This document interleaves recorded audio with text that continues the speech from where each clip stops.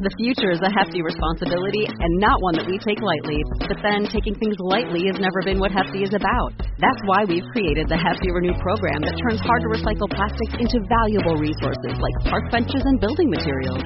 To participate, simply fill up an orange Hefty Renew bag with accepted items, tie it up, and drop it in with your regular recycling. That's it. It's that easy. It's time to rethink recycling with Renew. Particular valued resources may vary by geography. More info available at heftyrenew.com. Today is a different episode of Dead Rabbit Radio. I've talked about conspiracies I've been involved in. I've talked about paranormal events I've been involved in. But today we're going to talk about one of my true crime cases.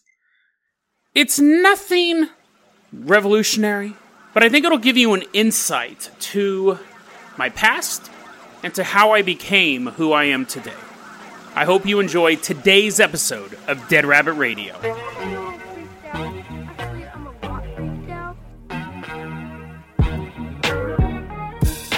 Hey everyone, welcome back to another episode of Dead Rabbit Radio. I'm your host, Jason Carpenter. I'm having a great day. I hope you guys are having a great day too. We're gonna dispense with many of our normal things. I didn't want to take a Patreon along for this ride. Figure it wouldn't be fair. Carpenter Copter's going to stay grounded. The Jason Jalopy is going to be sitting in the garage. I want to tell you guys a little story. A little story about old Jason. Well, I was younger, but old Jason. The Jason that I used to be. And I think it shows how I became who I am today. So let me take you back to the early 2000s. We are in Antelope, California. Antelope is a suburb of Sacramento, and it's really, really far off on the outskirts. It actually stood in between a lot of bad areas. Antelope was mostly a suburban subdivision. Lots of nice homes, lots of nice families. But it bordered against Watt Avenue, which it was not a great place to be on. It was a massive road. It's still there. It didn't disappear. Godzilla didn't eat it. It's still there. But I haven't been down that road for quite a long time. It's a long road that pretty much takes you all the way from the suburb of Antelope to the city of Sacramento proper, more or less. It also borders Rio Linda, it's really interesting. The whole area was like a GTA map. Because basically you had this area that had a lot of like punk kids, which would have been Antelope. You had a lot of like punk rocker kids. You could get into trouble with your local neighborhood drug dealer selling weed or something like that. Or some kid just trying to make a name for himself. And then go 3 miles and you're knee deep in redneck meth in Rio Linda. Sorry, Rio Linda. But you know it's true. You know it's true. In that same area was Dyer's Lane, which was a road that was supposed to be haunted. I spent many a nights driving down Dyer's Lane, looking for ghosts. Had some weird encounters on that. We'll save that for another episode. I might have already told those stories, actually. And then when you go about 5 miles down Watt, you're in gang territory. Maybe a little more than 5 miles. But once you hit Omega Court, you didn't want to hit Omega Court. It was very interesting. Watt Avenue was this long stretch of road. It was 4-lane. It still exists, Jason. It's a 4-lane stretch of road that cuts all the way through all these other suburbs. And there's this little tiny court called Omega Court, just kind of right off Watt. Don't go there. Don't go there. If you live there, you're totally awesome. I have a lot of respect for you. I'm glad you're listening to my podcast.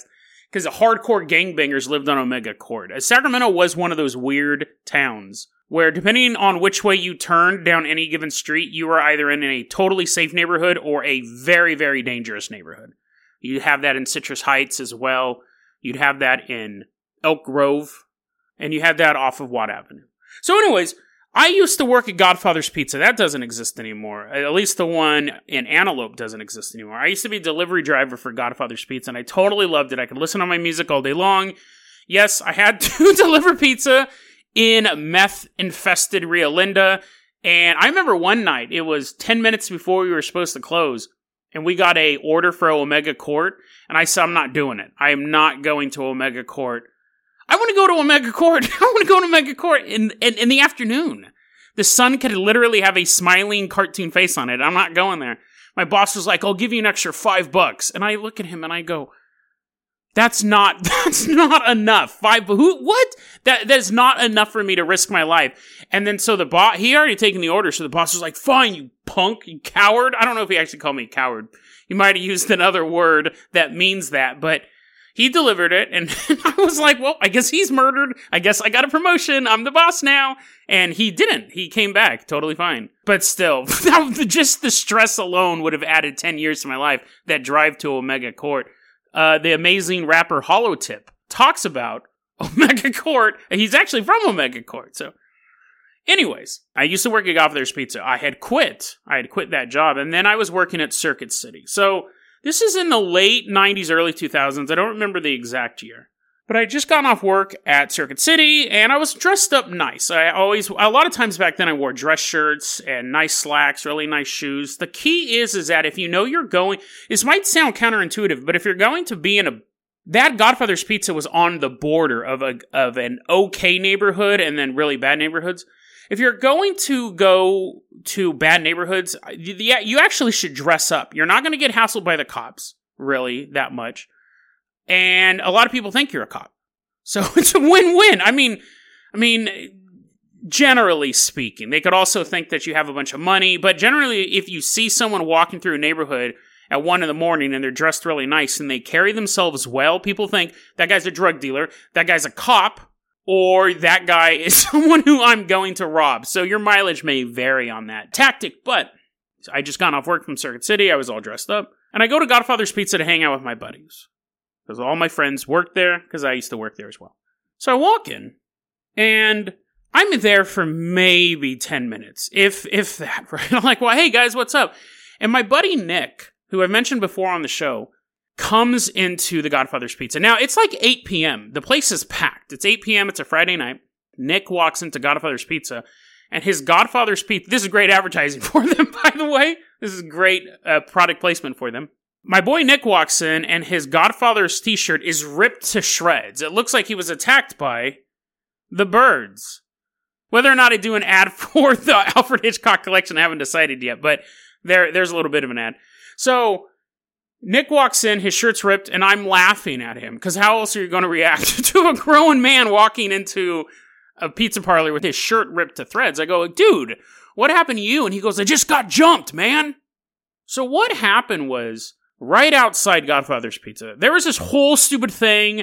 There were these two dudes, and Nick was like slept with one of their girlfriends or something like that, and they came at him for retaliation. Now, you know, it's small town, small suburb politics. Everyone's sleeping with each other's girlfriends, whatever. There's no reason to beat somebody up. But anyways, this dude, we're gonna call him Barney.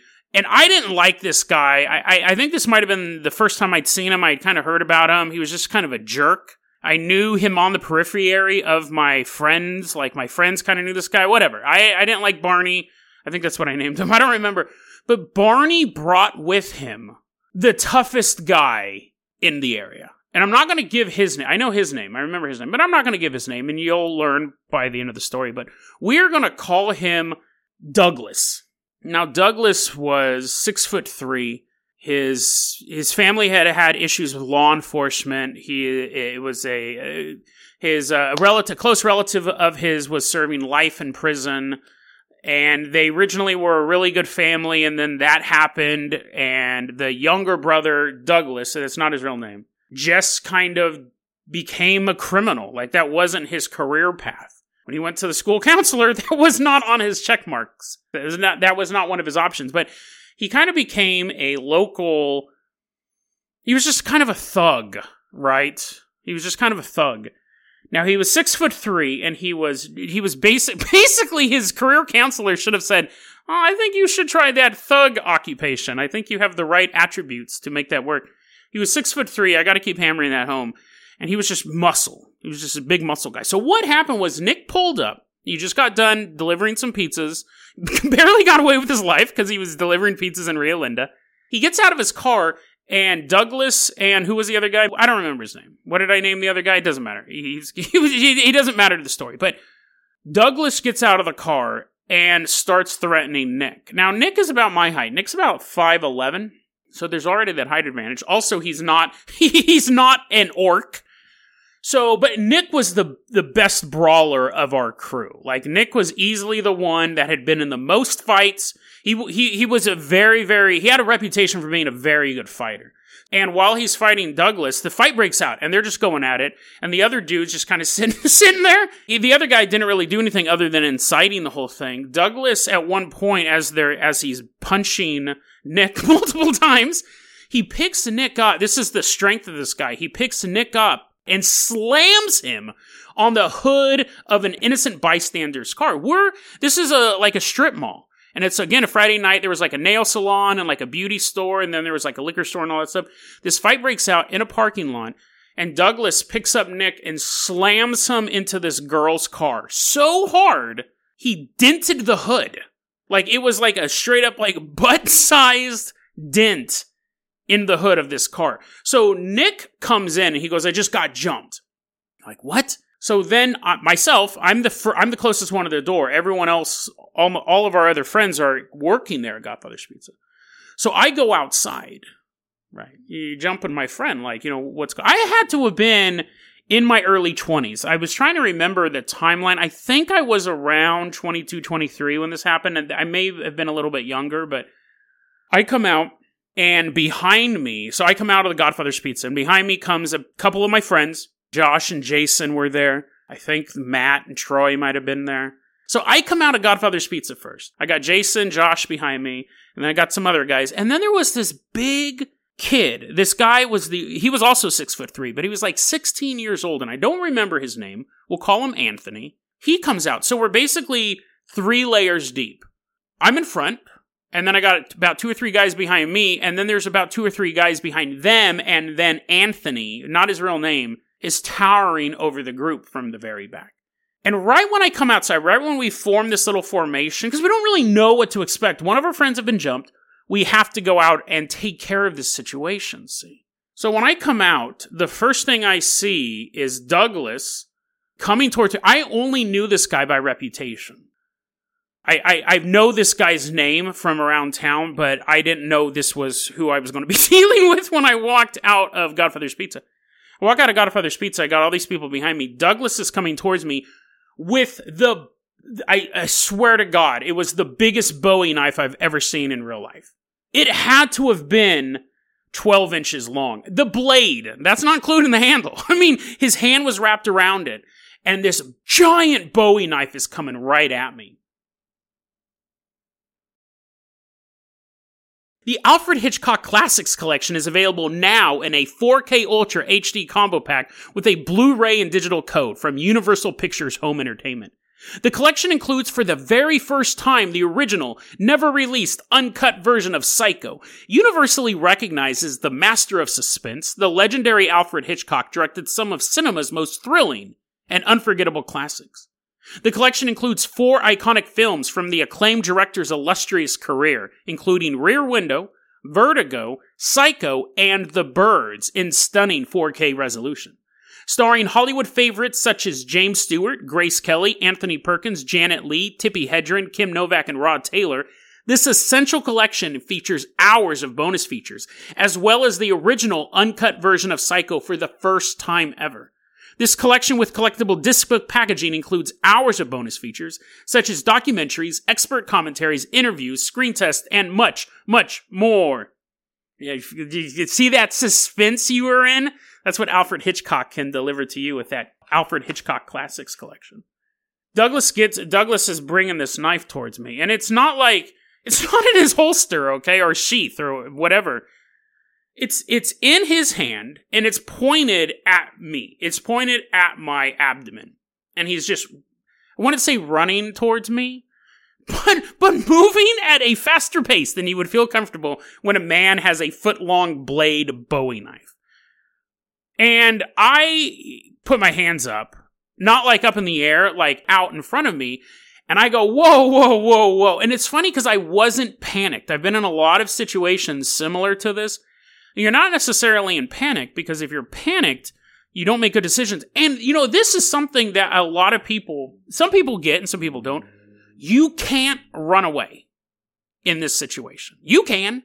Right? As an adult, you should, as long as you're not have to worry about the safety of others. If you don't grow up in bad neighborhoods, you'd be like, okay, Jason, how far did you run when this happened? You can't run. Because then everyone in town knows that you're a punk. Like, you can't run. You can never show your face in that side of town again. People would just mug you. I'd go, hey, Godfather's Pizza Boys, how you doing? Everyone's mugging me. You can't run. Douglas is coming at me with the Bowie knife. I'm like, whoa, whoa, whoa, whoa, whoa, whoa, whoa. And he gets about probably 2 feet from me. Remember, the blade... Okay, the blade seemed to be a foot long. It might have been 9 inches. Sorry if I'm exaggerating that. But he was in striking distance. Had he put his arm out straight, I don't know if I would have a podcast. Whoa, whoa, whoa, whoa, whoa. And I go, dude, put down the knife. Very, very calmly. And he didn't know me from anybody. He had no idea who I was. I had my own reputation, but not in, he was not a guy you'd want coming at you with a knife. Most people you want coming at you with a knife, but he was I was like a troublemaker. I was like pushing over apple carts and stuff like that. I mean, I wasn't a schoolboy, but I also wasn't running down strip malls with a giant knife. So I'm like, whoa, whoa, whoa. And I go, dude, put the knife away. And he's sitting there and he looks at me. He doesn't know who I am. I got all these kids behind me. They were all about, let's say if I was 23, they would have been like 19, 20. He probably recognizes some of them. And Nick isn't in that group, which was very, very smart. Because had Nick been in that group of people, again, things may have turned out differently. Douglas has that knife and he's looking at me and he's kind of looking at behind me. And then he takes a step towards me. And I go, whoa. I go, dude, you need to put the knife down. And he goes, that kid, I'm going to try not to cuss, but obviously you can fill in the cuss words here. He's all, that kid's staring at me, man. That kid's staring at me. What am I supposed to do, bro? Da-da. And I turn around and that 16-year-old kid who has 8 people standing in front of him is mean mugging this dude with the knife. He's like scowling and stuff like that. And I turn around and I look at him and I'm like, what's your problem? He didn't know he's like a new employee, right? He'd been there for maybe like a month or 2. He had no invested interest in this fight. I turn around, I'm like, dude, what are you doing? And he's like, yo, man, what's up to this dude? And I turn around and I tell my friends, I'm like, get him out of here. That's why I remember Josh and Jason there. I think they were the ones who grabbed this kid and pulled him into Godfather's Pizza to de-escalate things. Like, they just dragged this dude in. And I turn back around to Douglas and I go, he's gone. And at that, I don't remember who yelled it, but at that point, someone went, the cops! And coming right around the corner, it's almost in slow motion, there's a black and white coming around the corner from where the BP gas station was. I'm turning and I'm looking at the cop. Now, obviously, I'm not doing anything illegal right now. I mean, I guess I am standing in the middle of a fight, but the cop cars, and I remember turning and the cop cars almost coming in slow motion. They weren't running their lights. And when I look back, so I turn to look at the cops and he's coming around. Maybe he was driving very slowly. Maybe it wasn't a slow motion. As I turn around, I look over and I see Douglas. He had run back to his car and he threw the knife underneath his car. And then he started slowly walking back. At that point, the officer is there. The cop gets out of the car and he goes, hey, what's going on? I got to report there's a fight. Now, this is the key thing. Remember, I'm dressed up. Douglas looks like, he's wearing his whatever, no fear shirt or whatever was popular back then. Nick's clothes are shredded, but he's still inside. And I tell the officer, I go, it was people just yelling, officer, people just yelling, fighting over a girl. You know how it is. He goes, I got a call that there was a fight. And I go, it was just people yelling about a girl. And cop's like, okay. And gets in his car. Now, if I had been dressed in head to toe, no fear clothing, I have the sleeves, cut off the sleeves. Somehow it's quantum sleeveless. My hat was on backwards and all that stuff. He probably wouldn't have believed me. But because I looked like I just got off work as a salesman, why would I lie? Yeah, I go, it was just people yelling over a girl and nothing. It was no big deal, officer. And he actually looked like he could care less. Again, he'd probably just come from a drive-by and was on his way to a meth bust. So if kids are fighting in the parking lot, he probably just would enjoy a 5-minute nap before the next mass casualty event in the area. So he leaves. Douglas gets in his car with his buddy. They leave. And I walk inside, and I go up to that dumb kid, that 16-year-old kid, and I go, what in the world were you thinking out there? What was going through... Oh, dude, I was furious. I go, what was going through your head? He's like, what? I'm not going to let anyone roll up on my homies, blah, blah, blah, blah. And I said, listen, dude, you can talk all the trash you want when you're in front of the knife. But when I'm in front of the knife, you need to keep your mouth shut. I was furious. Because I knew at that point, see, the incident's gone, the adrenaline's starting to leave. And I realized how much danger I was. In that moment, you're just kind of thinking second to second. But now I'm starting to think, oh, dude, I almost got skewered. So my night's blown, right? Because this isn't how it ends. This is not how these stories ever end. I know what's going to happen next. So I order a pizza and get a soda. And I laugh. I laugh at the fact that Nick got his shirt all ripped up. And he tells me the fight. He didn't tell me that when he first walked in. He tells me this is what happened. Dude picked me up, dented the girl's car. And I'm thinking she must have been the one to call the police. Because the fight took place right outside of this beauty supply store. I'm going to stick around for a while. I'm going to order this pizza and drink the soda. Because I knew what was going to happen. About an hour later, we start getting phone calls to the Godfather's Pizza. Friends in the neighborhood calling up, hey, dude, what happened at Godfather's? Yeah, dude, telling the story, and then someone would be like, well, dude, Douglas is coming back to take care of that kid. Douglas is coming back. At midnight, he's going to come back, roll up on that kid. And you knew that was going to happen. So I'm sitting there, and as my fellow friends, they're getting off their shifts, they come, and we're just eating pizza, playing video games, drinking soda and stuff. Knowing full well at midnight, a man who carries around a giant knife is coming back to take care of this kid for mean mugging him. And we're sitting there, we're drinking soda. You don't drink alcohol in these situations because you know that it's probably not good if you're inebriated. You're drinking soda, eating pizza, stuff like that. And I remember, like I said, I knew the guy by reputation. And I remember sitting there, and I think it was Nick who said, because we were talking about him, we're like, yeah, he's going to beat the crap out of that kid. He's probably going to kill him. That kid is not a scrapper. He's a big guy, but Douglas is the same size, but more muscle, and he's fought a ton of people. And Nick was like, yeah, actually, I don't know if this story's true, but Douglas picked up a car once. And I remember I'm drinking my soda, and I go, what? Nick's like, yeah, I picked up a car once. And I go, what are you talking about? I picked up a car. He goes, so apparently this car full of girls broke down on Watt Avenue, and he was driving by one night. And I don't know if he knew the girls or not. But they needed to change the tire, and the jack didn't work. I don't know. Again, this might just be urban legend in Antelope, but their jack didn't work, or it broke in the middle of it. So he picked up the back of the car so they could change the tire. So I'm like, I'm glad we're fighting Thanos. I thought his only superpower was the fact that he had a giant knife, but now apparently he can flip cars over. So I go, I'll be right back. I will be right back. So I walk out of my car. Now, here's the thing. You live in a bad neighborhood. There were no guns. People had guns, and again, that was a high-level criminal thing. Guns were very, very... You could get them in California, but it was so easy to get busted for having a gun. You had to have a gun in one spot of your car and the ammo in the other spot of the car. You couldn't have the ammo in the gun. So you could have the clip or magazine, whatever it is, gun nuts. You can have the magazine or clip, whatever. It doesn't matter. You can have the thing that holds the bullets in your glove compartment and your gun in the trunk, or your gun in your glove compartment and the ammo in the trunk. So, what's the point of that? What am I supposed to do? Throw bullets at him until I can run to the back of the trunk? It was just such a hassle to own a firearm in California. You could only get a concealed carry permit if you were a jeweler, or you were a celebrity, or you had reasonable or plausible threats on your life. Is very, very difficult to do. So you ran into people with guns.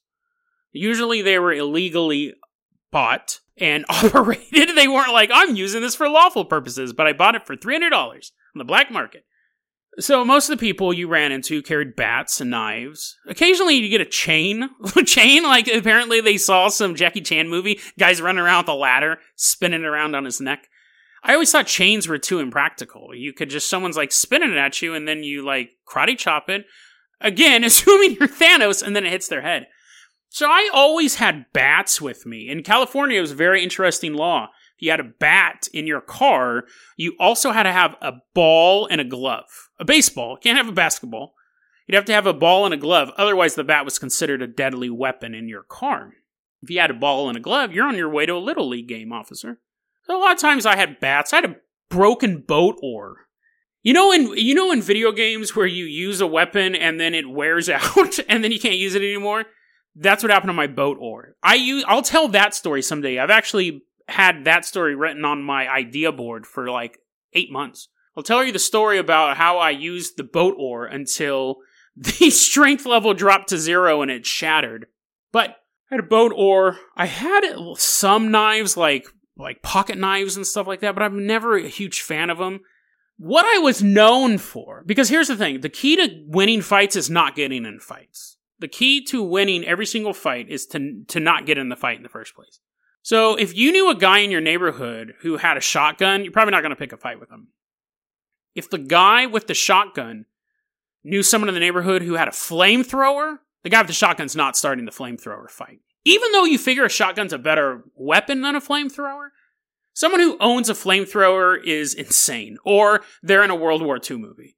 Or Elon Musk. I guess he's just the insane guy. But if someone came to a street fight with a flamethrower, the fight's over. Right? The fight's just over. You're like, who do we have like a sniper rifle or rocket launcher guy? No, just give it to the flamethrower guy. So one day, like that movie Frailty, I was walking through my grandpa's garage, and it was almost like an angel delivered this to me, because this thing became my trademark. And I don't think I ever got in another fight. It was almost like a lucky talisman, or it was just so insane. No, but just knowing that I had it in my possession, people are like, oh, dude, I don't want to fight Jason, dude. So walking through my grandpa's garage one day, and there, with like a beam of light shining down on it, I found a hay hook. Now, if you don't know what a hay hook is, maybe you've seen I Know What You Did Last Summer. I actually had the hay hook before that movie came out. I didn't rip them off. They ripped me off. I remember one night Josh woke me up and goes, dude, there's making a movie about you. And that was the first time we were seeing trailers for I Know What You Did Last Summer. I had this hay hook. So it's basically, it was just a steel. It was like a wooden handle. Everything else was steel. And it was just this sharp hook. And actually, now that I think about it, it wasn't sharp. And that actually made it a little scarier. You could tell that this was an old tool. I mean, it looked terrifying. And so I took it. And I was stole it from my grandpa because, I was going to put it to good use. And everyone found out I carried a hay hook. People would be like, yo, what's that? What's that in your trunk? And I'm like, this is my hay hook. In case, something pops off, I'll pull out my hay hook. And you would think it's such a stupid weapon. And looking back on it, I think even then I realized this. It really only has one, like a baseball bat you can use offensively and defensively. A boat oar is the same thing. It's so long that you can just push people back with it. You can block chains, block ladders, and then you can also conk people with it. Conk them on the head and little stars, comical stars. Not medical concussions happen. Baseball bat's the same thing. You can use it as an offensive or defensive weapon. You can use a bat to open a door or something like that. Maybe not. Maybe not. Maybe Thanos could, but knives, they're only offensive weapons. You can't use a knife to really block anything. They're quite scary. A hay hook, the guy with the knife versus the guy with the hay hook, in a fight, the guy with the knife will win strategically because there's so many ways you can wield it. A hay hook can really only be wielded in a broad overhand or side motion. But if you get hit with it once, you're not going anywhere. Like, people in prison, or even in real life, you can get stabbed a couple times and they keep walking down the street, and then you're like, oh man, you're bleeding. If you're stabbed in the right or wrong location, depending on how you think about it, you may not even feel it initially. The hay hook, you're stuck where I am now. Like, even if I just got your foot, okay, like, you're not going anywhere. I'm holding onto your foot with this metal hook. terrifying weapon. It was a psychological weapon. I never once used it in a fight. Never. It was a psychological weapon. I didn't have to use it. The fact that people knew that I possessed this thing that looks like it came out of a serial killer's collection. I have no idea where it came from, honestly. But the fact that people knew that I had it, it parted the seas for me as far as people wanting to mess with me. My reputation was, yeah, I'd fight, but I was also just wanted to hang out and play GoldenEye and stuff like that. And that was kind of Nick's reputation, too. You fought when you had to. But then I had this hey hook, and that was just kind of the end of it. People were like, well, just let him play GoldenEye as long as he wants. He can pick Odd Job. Just let him do it. I'm playing the game with the hey hook. I'm hitting all the buttons. Anyways, so I walk out to my car, and I get my hey hook. And at the same time, this is going to date this episode. This is probably the most embarrassing part of the episode. The fact that I was walking around with a hey hook. I used to wear a trench coat all the time. Actually, I can date this story now. Because I stopped wearing the trench coat after Columbine. I was like, okay. Before I just wore a trench coat because it looked cool, right? It was like Agent Mulder. I'm wearing a trench coat around. Except I was much, much younger and much more pudgier.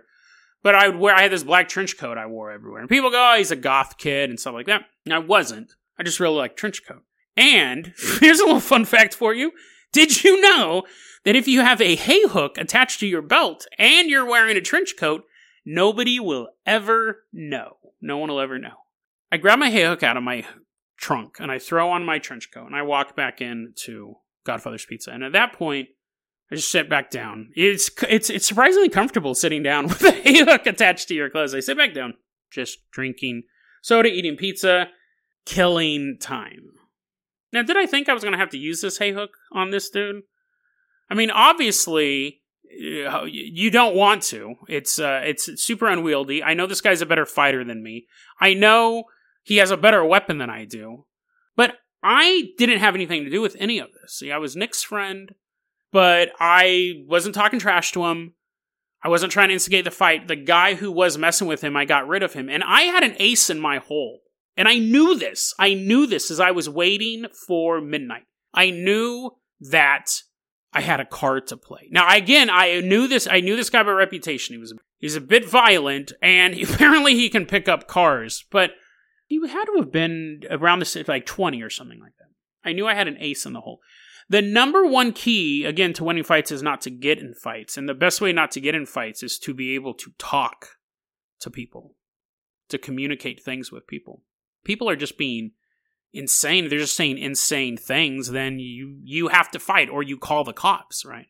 But if they're rational people, you can sit down and have a conversation with them. The key is knowing whether or not the person is rational before they pull out a giant knife. It's a little early. It's probably like 11:50 or something like that. If Douglas is anything, he's a punctual man who wants to murder. The word was he wanted to beat this kid up, but we all knew he wanted to go behind this donut shop. So in this parking lot, you probably pull all this up on Google Maps, on the far end of the parking lot, the darkest end of the parking lot. I mean, it had to be about 300-400 yards away from Godfather's Pizza. There was a donut shop. It was closed. All the lights were out. It was basically bordering on this creepy forest going into, I don't remember what that part of land was, but it was near Dyer's Lane. It's not a place that you want to be day or night. That's where Douglas wanted the fight to happen. And we know, we're like, well, he's going to murder him over there. Like, even if he doesn't mean to, the man can pick up cars, right?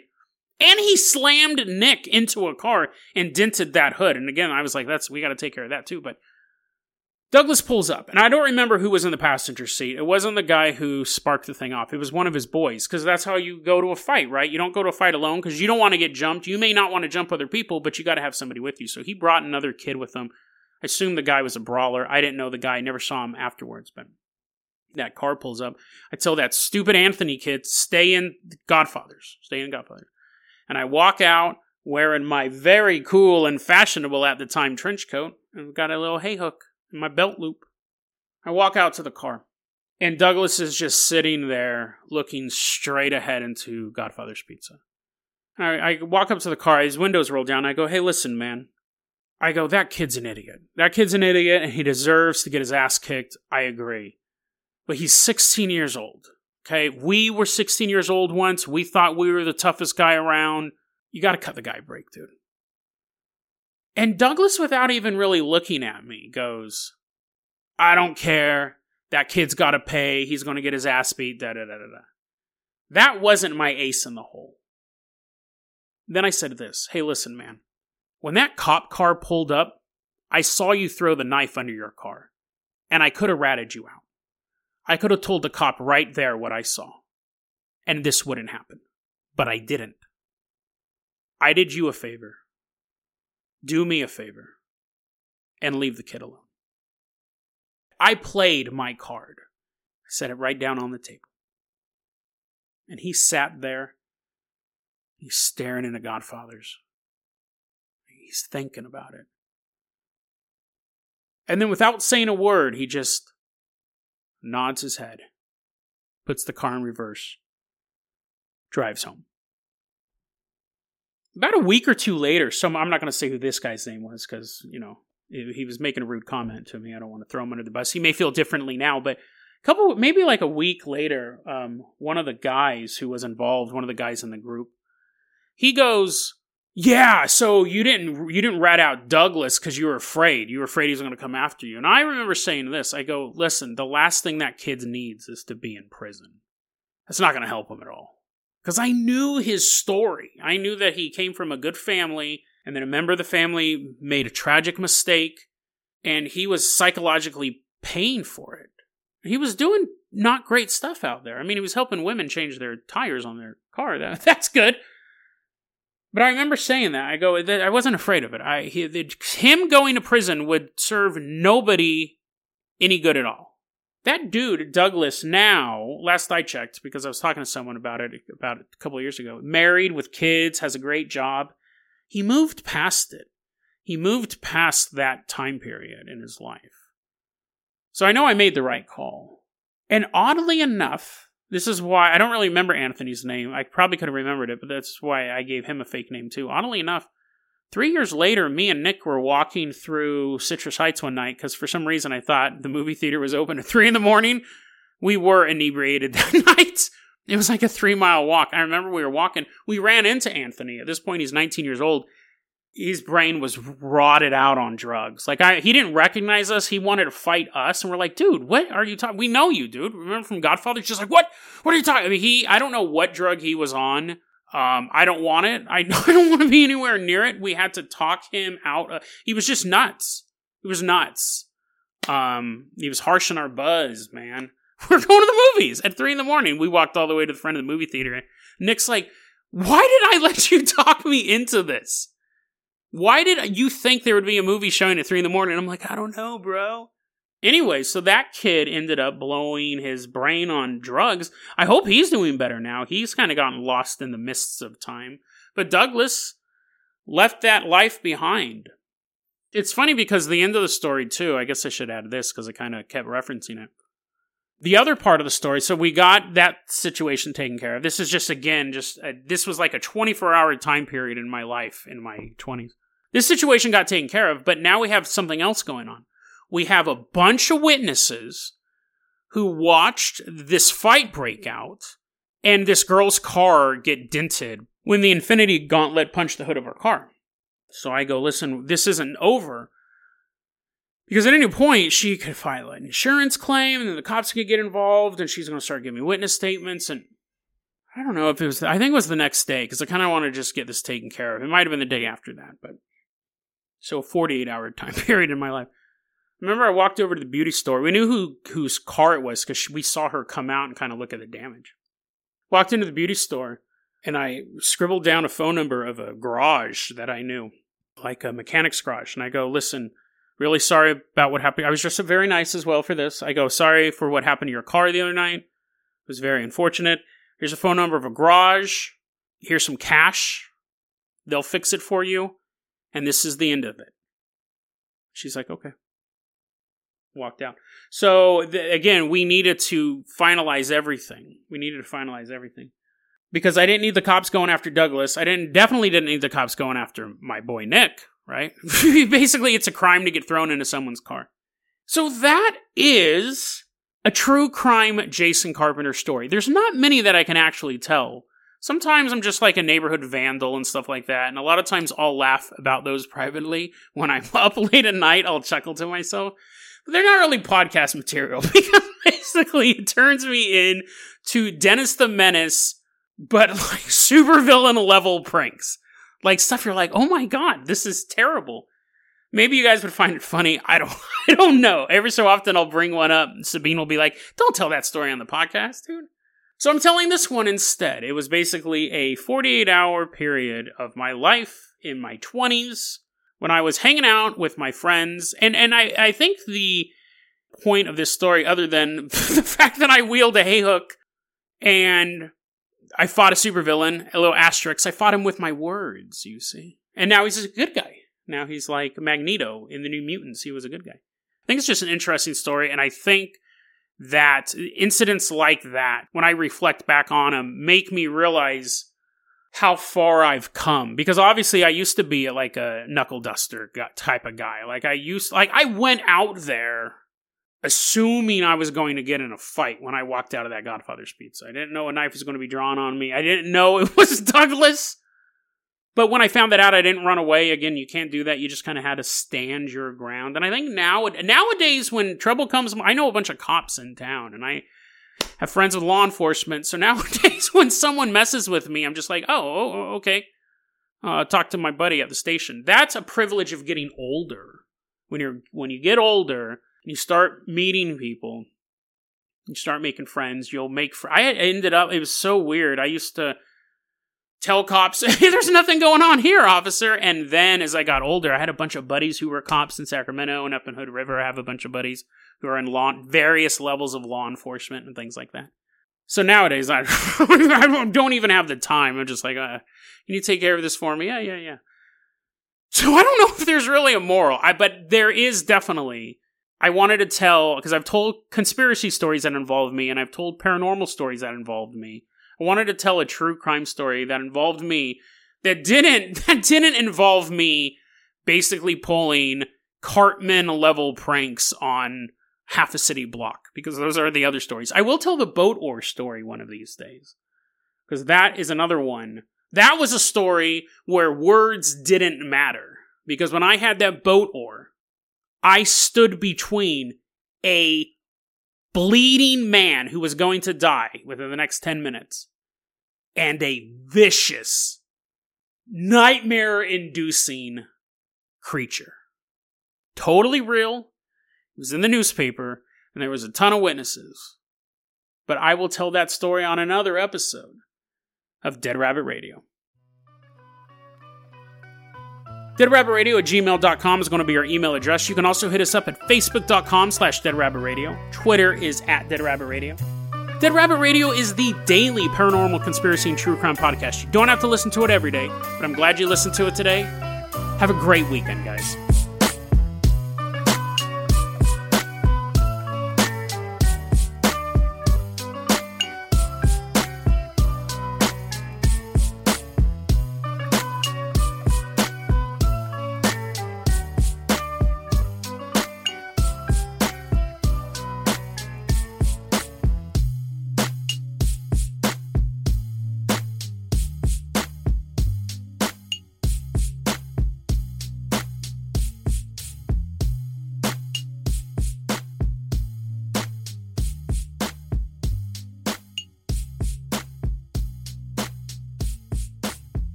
Have you heard about the 2018 study that showed half of prenatal vitamins tested had unacceptable levels of heavy metals? No? Well, now you have. I'm Kat, mother of 3 and founder of Ritual, the company making traceability the new standard in the supplement industry. I remember staring at my prenatal vitamins and finding all these things I was trying to avoid. High amounts of heavy metals, synthetic colorants, and unnecessary ingredients. So, at 4 months pregnant, I quit my job and started Ritual because I believe that all women deserve to know what they're putting in their bodies and why. I'm so proud of our prenatal vitamin. The ingredients are 100% traceable. It's third-party tested for microbes and heavy metals and recently received the Purity Award from the Clean Label Project. You see, we trace like a mother because, let's be honest, no one cares quite like a mother. But don't just take my word for it. Trace for yourself with 25% off at ritual.com/podcast.